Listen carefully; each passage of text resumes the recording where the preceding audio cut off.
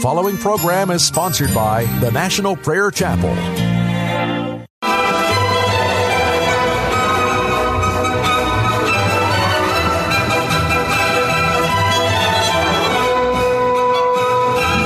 It's time to blow the trumpet in Zion. Welcome to Pilgrim's Progress, brought to you by the National Prayer Chapel with Pastor Ray Greenlee.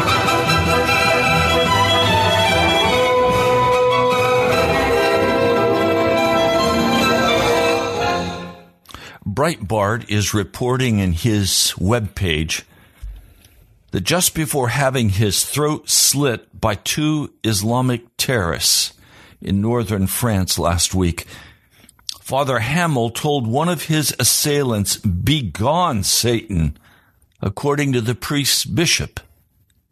In his homily at the martyred priest's funeral mass on Tuesday, his archbishop, speaking of the last details of this man's life as he was martyred for his Christian faith, he said this: "Evil is a mystery that reaches summits of horror beyond what is human." The archbishop also said, "Is that not what you meant by your last words? Falling to the ground after the first stab, you try to push away your attacker with your feet, saying, 'Go away, Satan.'" The archbishop said that the priest then repeated a second time, "Begone, Satan." During the same homily, the members of the Muslim community present, Archbishop explicitly addressed those who may be tempted to jihad. "You who are tormented by diabolical violence, you who are drawn to kill by a demonic, murderous madness, pray to God to free you from the devil's grip. We pray for you. We pray to Jesus, who healed all those who were under the power of this evil." Welcome to Pilgrim's Progress. I want you to know today that the evil that has come upon our world is not new. It's simply the fulfillment and the furtherance of the horror of turning against the Almighty God of heaven. There is nothing good about evil. There is nothing redeeming about evil.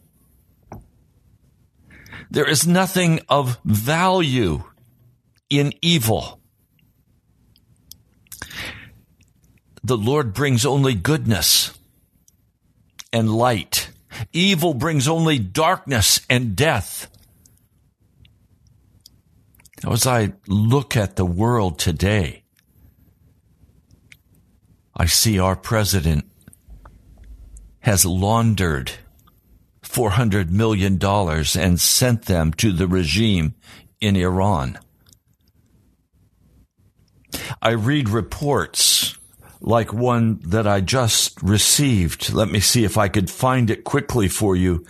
I received this from a friend just minutes ago. This is a report from national media, and it says, as accusations of bias fly during an election year, a new report shows that Americans have serious misgivings about the media, with only 6% saying they have a great deal of confidence in the press. A survey of more than 2,000 adults released on this past Sunday showed that trust in the media has dipped to dramatically low levels. About 52% of respondents said they have some confidence in the press, while 41% said they have hardly any confidence. Over the last 2 decades, research shows the public has grown increasingly skeptical of the news industry. Now, when you consider The news industry is what brings us the daily events that are transpiring in America and in the world. I, for one, have lost all confidence in the news media. I now see that it is spun to accommodate whoever is it that wants to create a belief. Alinsky, this scheming, evil communist, in his community organizing says, deny, deny, deny. In other words, lie, lie, lie. And we have seen our politicians adopt this motto. Lie, lie, lie. And it destroys our confidence in knowing what's going on in the world. And any thinking person today will recognize that we cannot believe much of what the media has to say to us. This is very troubling. For I remember when I was but a child, every evening my father would turn on the news. Lowell Thomas was on, and he would listen very carefully to everything that Lowell Thomas had to say. And then, of course, Phil Rizzuto with sports came on right after, and Daddy would say, turn off that junk. That's not important. I learned very early that professional sports had nothing to do with the Christian walk. In fact, it was detrimental to it. But I also learned that world events transpiring right before our eyes gave us a very clear indicator of where we are in the timeline of Earth's history. And so I was very interested in the fulfilling prophecies, and my daddy would get out his big black Bible, and he would open it to Zechariah or other passages, prophetic passages. He would turn to Daniel and to Revelation. And he would say, Raymond, do you see this is happening right now? You just heard Lowell Thomas say that this is happening right now. And we would trace in the scriptures the events that were transpiring and recognize how close we were to the end. And then my dad would always close by saying, very soon the man upstairs is going to grab his big key ring and he's going to walk down the stairs and he's going to say to us, it's closing time, boys. Jesus is coming again. Now, as I consider all of this, I consider the bravery of this priest who died as a martyr. I consider the Archbishop's words concerning pure evil and the horror of it. I consider the lying news that no longer allows us to truly know what's happening in our world. My thoughts turn then to say, what is God doing in the world? Where are the footsteps of God? Can we determine what God is about in this day and in this hour? When we go back in Scripture, it seems very clear. We can begin to differentiate between the work of the devil and the work of God. And we can begin to see and trace out the footsteps of God. He had a very clear purpose. He acted on that purpose. Is he still acting today on that same purpose? The book of Hebrews gives us a glimpse into the purposes of God through history. And the reason he's giving us these glimpses into these men's lives is because in chapter 12, he's going to begin to address how we can understand what God's footsteps are today in our culture and in our lives. Now, I know many of you get up in the morning and go about your day's work, and you have no sense, you have no conscious awareness of what God's purpose is for you in this day. You simply put in another day, and you have your familiar rituals that each day you do. You have your familiar places where you go, your familiar coffee shop or restaurant, or your familiar workplace. You have your familiar regime when you come home at night. Some people will gather at the table and sit down and have a meal, but those are exceedingly rare today. Most will sit down and turn the television on and spend the rest of the evening watching some form of debilitating entertainment, some form of debauchery, often having a beer, and then finally staggering off to bed, only to get up first thing in the morning and start all over again with no sense of direction or purpose except, how can I earn as much money as I can? How can I meet the demands for the bills? How can I pay for everything? Then discussions about, should we go in debt to buy a trailer? Should we go in debt to buy that second house? Should we go in debt to buy that new car? Or should we buy a used car? And so your life is spun out day after day after day with no sense of God walking, seeing his footsteps, following and stepping in those footsteps to follow after him. So let's look in Hebrews, the 11th chapter. By faith, this is verse 8, by faith Abraham obeyed, being called to go out to a place where he was about to receive an inheritance. And he went out not knowing where he's going.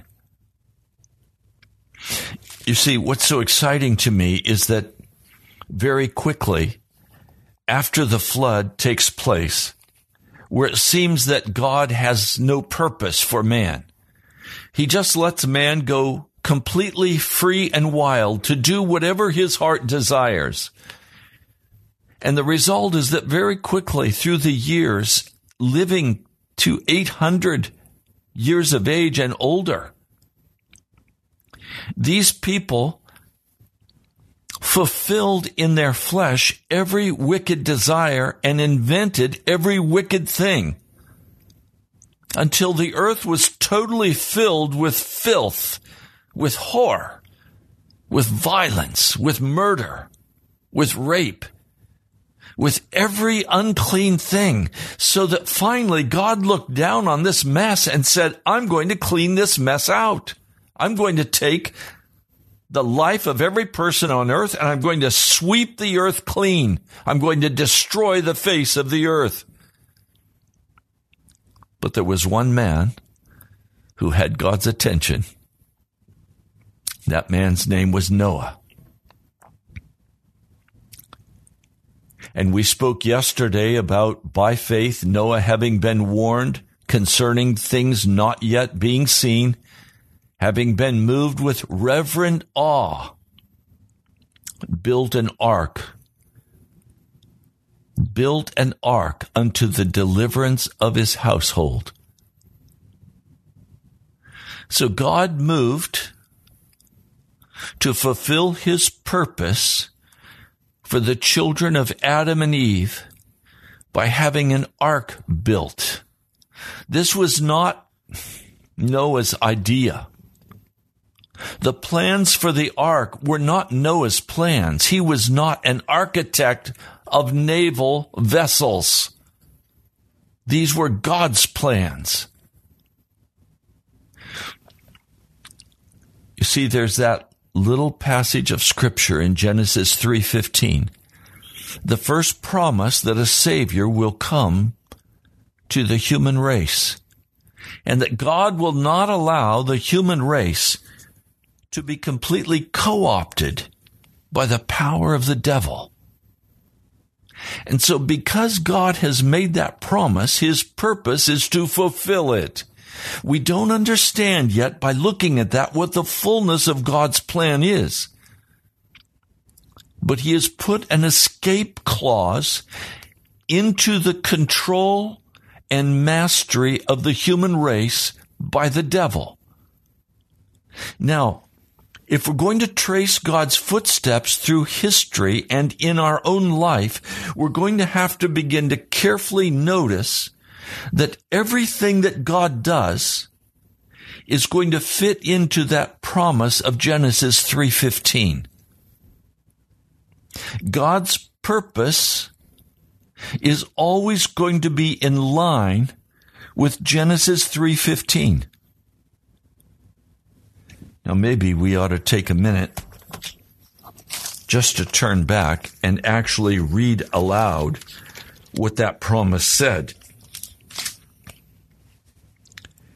And I will put enmity, that is, I will put hatred between you and the woman, between your offspring and hers.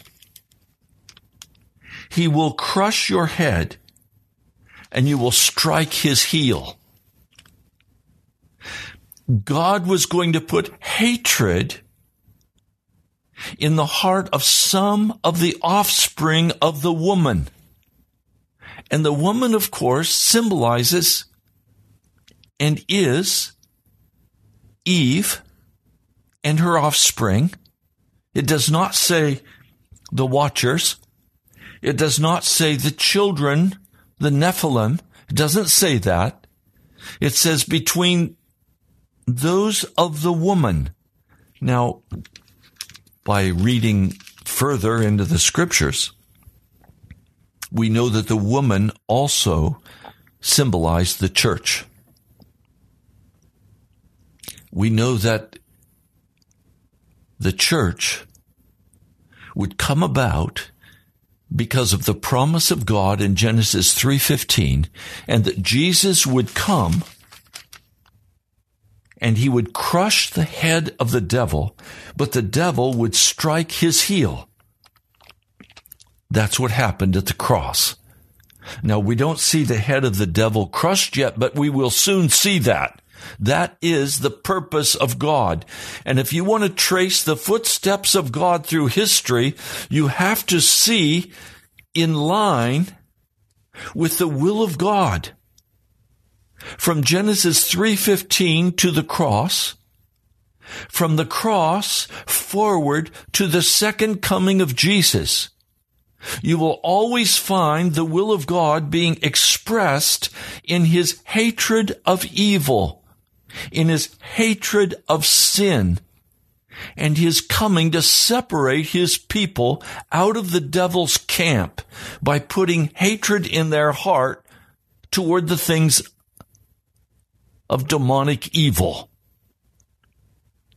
So if you want to know what the purposes of God are, if you want to know where the footsteps of God can be found, you will find them in line with God's hatred of evil and of the devil.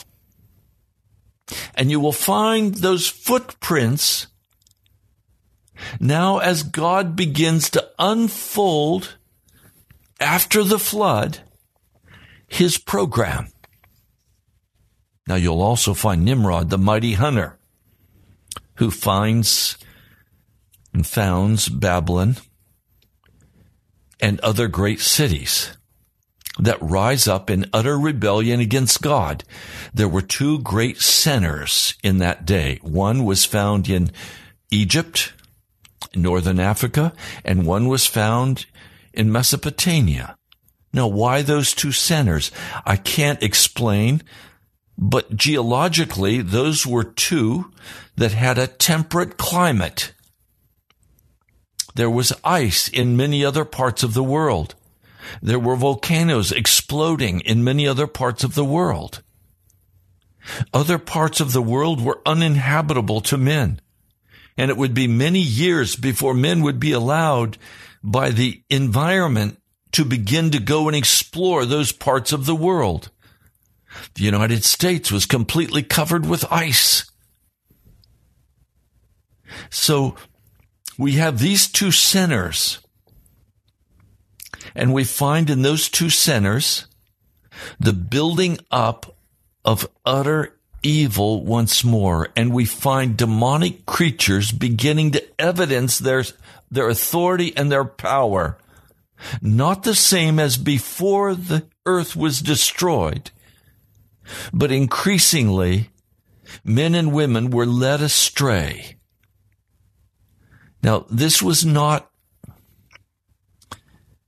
men hiding in caves. These were sophisticated men. These were men who, having lost all of the culture, all of the expertise of technology from before the flood, nevertheless, they had a memory of that technology, and they began to function in building up those centers and those cultures. And so when you go to the cities of Mesopotamia, you find very sophisticated cities from the very beginning of the rebuilding process after the flood.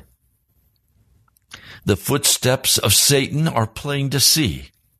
Human sacrifices, utter evil, complete disregard for human life, murder, violence, darkness. So, in every part of the earth, there has been now this constant conflict going on between good and evil. And you will always find God's footprints along those ley lines. And so we come now into Hebrews, the 11th chapter. By faith, Abraham obeyed. Now we need to stop and describe this word obeyed. It's made up of a compound, a Greek word, one meaning under and the other to hear. Literally, the word means to come under hearing. So obedience as a result of something heard. Obedience because of something heard. That's the Rhema word of God being spoken that brings forth this faith, this confidence. And Abraham stays under that word that he's been told to obey. He stays under that word that he has heard. And he then begins to walk out in obedience to a land he does not know, to a place he does not know. Now, the fullness of this is found in Genesis, the 15th chapter. After this, the word of the Lord came to Abram in a vision. Do not be afraid, Abram. I am your shield, your very great reward. So the Lord speaks to Abraham, and he encourages him to put total trust in the Lord God of heaven, because the Lord God of heaven is walking out the miraculous purpose of God to separate good and evil. Now in chapter 12 of the book of Genesis, it says this: the Lord had said to Abram, leave your country, your people, your father's household, and go to the land I will show you. I will make you into a great nation, and I will bless you. I will make your name great, and you will be a blessing, and I will bless those who bless you, and whoever curses you, I will curse, and all the peoples on earth will be blessed through you. Well, there was just one problem. He was married to Sarai, and she was barren. How could he have children? He was now 70 years of age, and Sarah was barren. How could he have children? How could he give birth to a nation? Utterly impossible. My brother, my sister, you will always find the footsteps of God lay along the line of the utterly impossible. God never lays his footsteps down along what we humans understand to be possible. He always works in the realm of the supernatural, the impossible. So he calls Abram out. And in verse 8 of chapter 11, it says, by faith, Abraham obeyed. He heard the command. He heard the Rhema word of God. He responded to that Rhema word of God. And he went to the place where he was to receive an inheritance, but he didn't know where he was going. If there's anything we human beings want, we want the certainty of where we're going. God did not afford him that. Now, I'm going to give you our phone number in studio, and I'm going to do this very early because some of you may have questions about these very important issues I'm dealing with. And if you do, I'd be happy to talk with you about it. Our phone number here in studio is 877-534-0780. That's 877-534-0780. If you have questions or what you would like to share, if I can pray for you, if you're confused about where God's footsteps are for you, then call and let's talk about it. 877-534-0780. We have much time left. I'm happy to talk with you. I want to get these phone lines up and open so that you have the opportunity to call and share and ask questions or request prayer.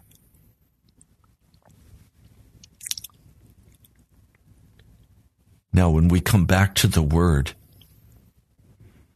I'm going to go ahead of myself. Noah built an ark. An ark was strictly a place of safety. We're going to find later in history that God directed Moses to build an ark. And that ark was to have a mercy seat. And the visible presence of God was to reside above that mercy seat. And then on Calvary's tree, there was another ark. The ark was Jesus Christ himself.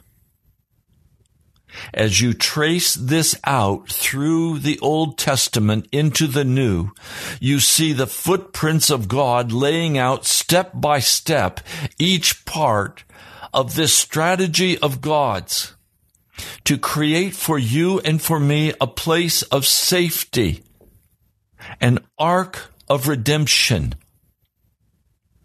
In Noah's ark, only he and his family entered.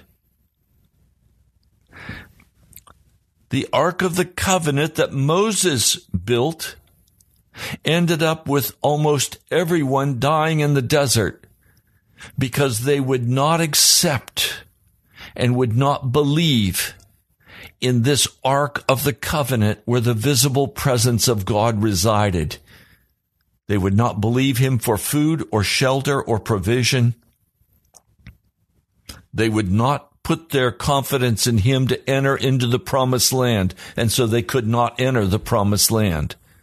They were not like Abraham, who were willing to hear and obey the word coming from God,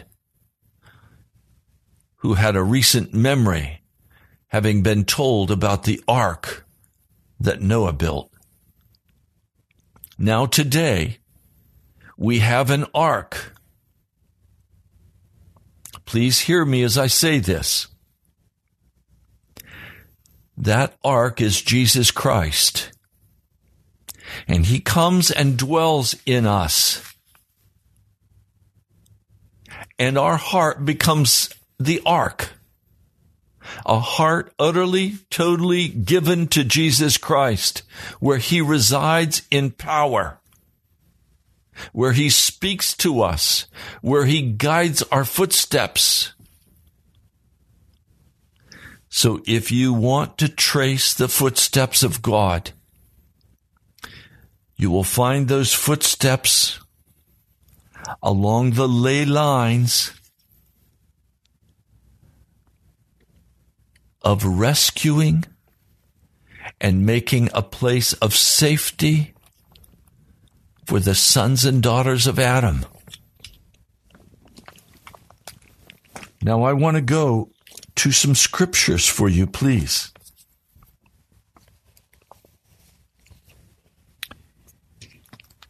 In Hebrews, the 2nd chapter, I'm going to begin reading for you in verse 14. Since the children have flesh and blood, he too shared in their humanity, so that by his death he might destroy him who holds the power of death, that is the devil, and free those who all their lives were held in slavery by their fear of death. For surely it is not angels he helps, but Abraham's descendants. For this reason he has had to be made like his brothers in every way, in order that he might become a merciful high priest in service to God, that he might make atonement, or that he might be the atonement for their sins, for the people. So we find the purpose of God was to send Jesus Christ that he might destroy the one who holds the power of death. Sin always brings death. So the purpose of God is to destroy him who holds that death power. Now, if you look with me, let me turn to it quickly. In the book of Hebrews,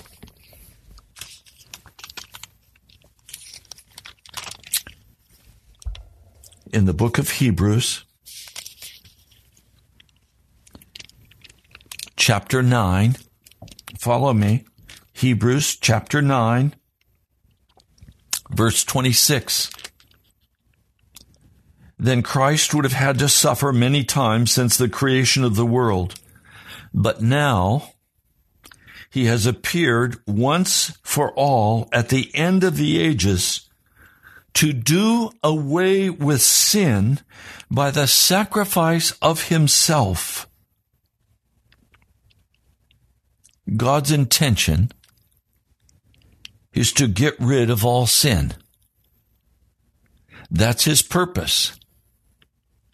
If you want to know today where the footsteps of God are, they will be in direct line with that Genesis 3:15 promise,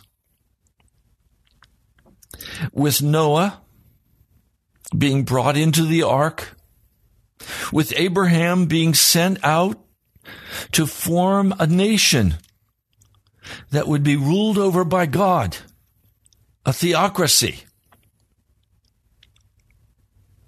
a holy people, a people set apart for God who would not walk in sin.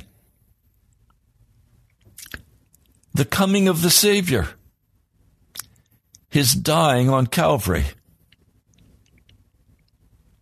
and then the resurrection. And for 2,000 years, the line along which we find Jesus is in his power, the power of his blood, setting the captives free. You want to know what the purpose of God is today? It is to set the captives free. It is to destroy the sin in the world. It is to destroy the devil and all of his works. The purpose of God today is not just to do this or that. You don't find the random footsteps of God upon the earth. You find the random footsteps of the devil as he wanders about like a roaring lion, seeking whom he may devour. But the footsteps of God are straight. That's why Bunyan called it a straight and narrow path, this highway to heaven. And the Lord is seeking in every way possible to reach out and destroy the works of the devil. And if you want to find the purpose of God, if you want to find Jesus today, you're going to have to get in line with what God is doing today. But now he has appeared once and for all at the end of the age to do away with sin by the sacrifice of himself. Verse 28, so Christ was sacrificed once to take away, that is to lift up off of us the sin of many people. And he will appear a second time, not to bear sin, not to separate us from our sin, but to bring salvation to those who are waiting for him.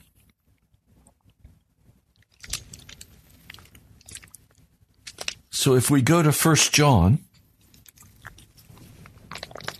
you understand what I'm doing today. I'm showing you where you can find today the footsteps of God in your life. If we can't find the footsteps of God in our life, it's because we're in the devil's footsteps. If you have to ask, what is God doing today in the world because I can't see what he's doing, you're a long ways away from leaving your sin. If you're a sinning Christian and attending church, you'll not see the footsteps of God. Listen, chapter 3, the first epistle of the Apostle John. I'm going to begin reading for you in verse 2. Dear friends, now we are children of God, and what we will be has not yet been made known. In other words, we're headed to a land, but we don't know that land. It's the same thing Abraham said. But we know that when he appears, we shall be like him, for we shall see him as he is. In other words, when Jesus comes, he's not going to take away our sin. The taking away of the sin has to happen now so that we're going to be like him. Everyone who has this hope in him purifies himself just as he is pure. That is, everyone who has this hope purifies himself, leaves his sin, so that he can be just as Jesus is without sin now. Now, it's interesting to me what Malcolm Lavender has to say about this. Let me turn to it and I'll share it. I'll share it with you.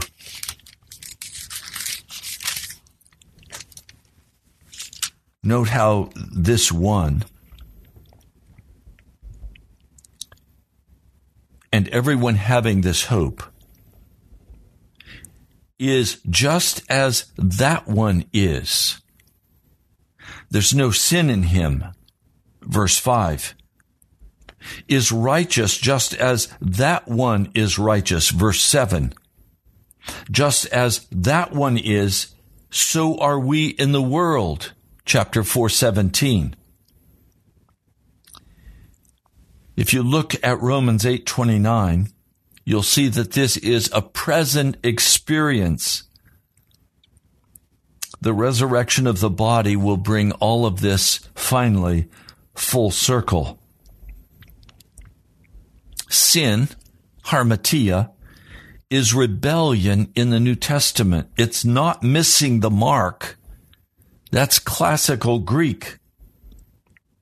It's not honest effort falling short. Sin is a revolt against God, just as it was in the Garden of Eden. Sin brings death as in the Garden of Eden. Sin reigns in death. Grace reigns in righteousness. Romans 5, verse 2. Here, sin is lawlessness. The article with both mean they are identical. Thus, neither are missing the mark, but rebellion against God's commands. The test of knowing God is that we keep His commandments. John 2, verse 3. Now let's be clear about what's being said here. Everyone who sins breaks the law and is lawless. But you know that He appeared so that He might take away our sins. Now, let's get right to the heart of this message. Your salvation and mine is dependent upon us following in the footsteps of Jesus Christ. You can know where the footsteps of Jesus are because they are going to be along the line that they have always been along, and that is hatred, creating and forming hatred in our hearts for darkness, for lawlessness, for sin, for evil. So you can be sure that anything that is simply out there that has nothing to do with turning from evil, that has nothing to do with the goodness of God, everything that is of the devil is of darkness. You can be sure it's of the devil if there is violence, if there's dishonesty, if there is impurity, if there is darkness. You know that is of the devil, and the footsteps of Satan and the fingerprints of Satan are all over it. The footprints of God, however, are not along that line. The footprints of God are in direct opposition and are to destroy the power of darkness in your life. If you say to me, Pastor, it seems like God is so far away from me, that's only caused for one reason. Because in your heart, you still want darkness. And there must be in your heart a deeper crucifixion. I spoke with a young man this morning. He's very concerned. He's frightened because he's not doing as well as he needs to do in his job. He's in sales and his figures are not as high as they need to be. And he had his review, and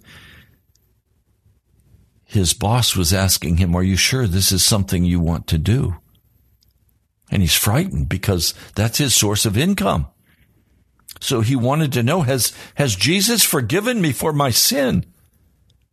He thinks that the footsteps of Jesus are going to be along the line of his prosperity. Well, that's not where the footprints of Jesus are. I said to him, if you truly in your heart want to be with Jesus, you're going to have to read the scriptures and listen for the rhema words of God as he speaks into your heart and tells you and convicts you regarding impurities that you need to be asking him to wash away by your blood. In other words, the footprints of Jesus are not going to be along the line of, okay, I've done everything I'm supposed to do, and now, Jesus, you're supposed to do this for me. No, Jesus doesn't make those kind of deals. Yes, Jesus will bless us, and yes, he will do all in his power to carry us. But that's not where his heart is. His heart and his purpose is that we would be purified of all sin, that we would walk clean with no lawlessness in our heart, that we would be washed and be made clean and be utterly given over to the presence and power of God. Listen, no one, this is chapter 3, verse 6 of the first epistle of John. No one who lives in him keeps on sinning. In other words, no one who walks in his footsteps will continue to walk in sin. No one who continues to sin has either seen him or known him. Dear children, do not let anyone lead you astray.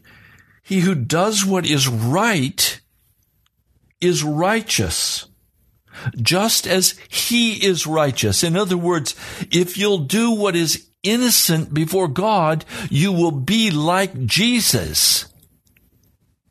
There's none of this sinning Christian foolishness in this word of God.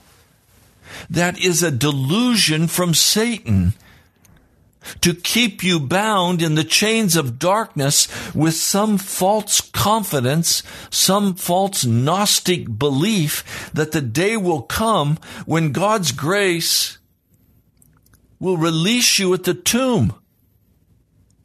No, Jesus' footsteps are along your life now to release you now, to purify you now by his shed blood so that you are just like he is.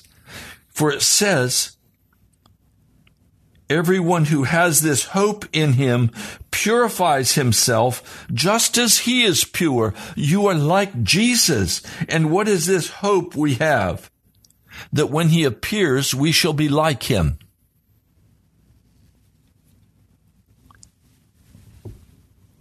Now, this book of Hebrews lays out for us very clearly the footsteps of Jesus, because it was Jesus who came to Abraham.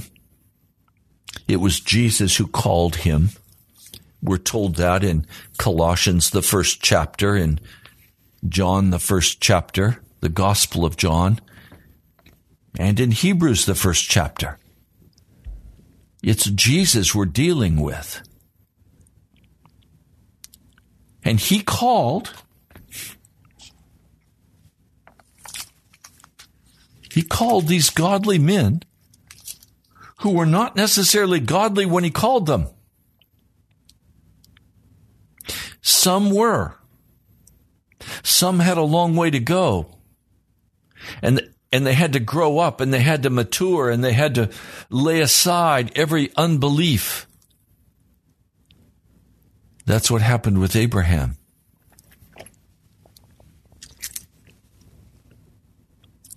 So we find in Hebrews, the 11th chapter, by faith Noah, having been warned concerning the things not yet being seen, having been moved with reverent awe. In other words, he was told where the footsteps of God were going to go, and the footsteps of God were going to destroy the earth. Today we know the footsteps of God are leading toward the final confrontation, the final judgment, and the earth will be burned with fire. And everything that is ungodly, everything that is of the devil, everything that is of the whore of evil will be completely destroyed. ISIS will be burned up. And all that is false will be burned up with them. Please understand. By faith, Abraham obeyed. He stayed under that command, being called to go to a place which he was about to receive for an inheritance, and he went out not knowing where he was going. By faith, he lived as a stranger in the land of promise, as in a foreign land, dwelling in tents with Isaac and Jacob, heirs with him of the same promise. Now he was looking forward to the city having the foundations, whose designer and builder is God. Evidently, God gave him a rhema word concerning the New Jerusalem. And he was told, this will be your final home. The footsteps of God were made plain to Abraham. The footsteps today of God can be made plain to you if you will recognize that the footprints of God only go in line with Genesis 3:15, in a straight line to the cross and a straight line to the fiery end of this earth's history as we know it today. And if you want to be in line with the footsteps of God, you are going to have to purify yourself through repentance and turning from evil by the power of the Spirit of God, by the power of the blood of Jesus Christ. Jesus is in the business, and his footsteps are found beside the life of that person who will turn from all evil and will surrender totally their heart and their life to Jesus Christ. Let's pray. Lord, you are the Redeemer, the magnificent one of Israel. And I come today to proclaim you King of Kings and Lord of Lords in my life. And I desire to walk in your footsteps day by day until that final great day of judgment, when I will be found like you. O Lord, finish every part of that in my heart and my life. Show me everything that needs to be purified and cleansed. And same for my brother and my sister. I pray in the name of Jesus. Amen. You've been listening to Pilgrim's Progress. I'm Ray Greenlee, the pastor of the National Prayer Chapel in Woodbridge, Virginia. God bless you, my brother, my sister. I love you. I'll talk to you soon.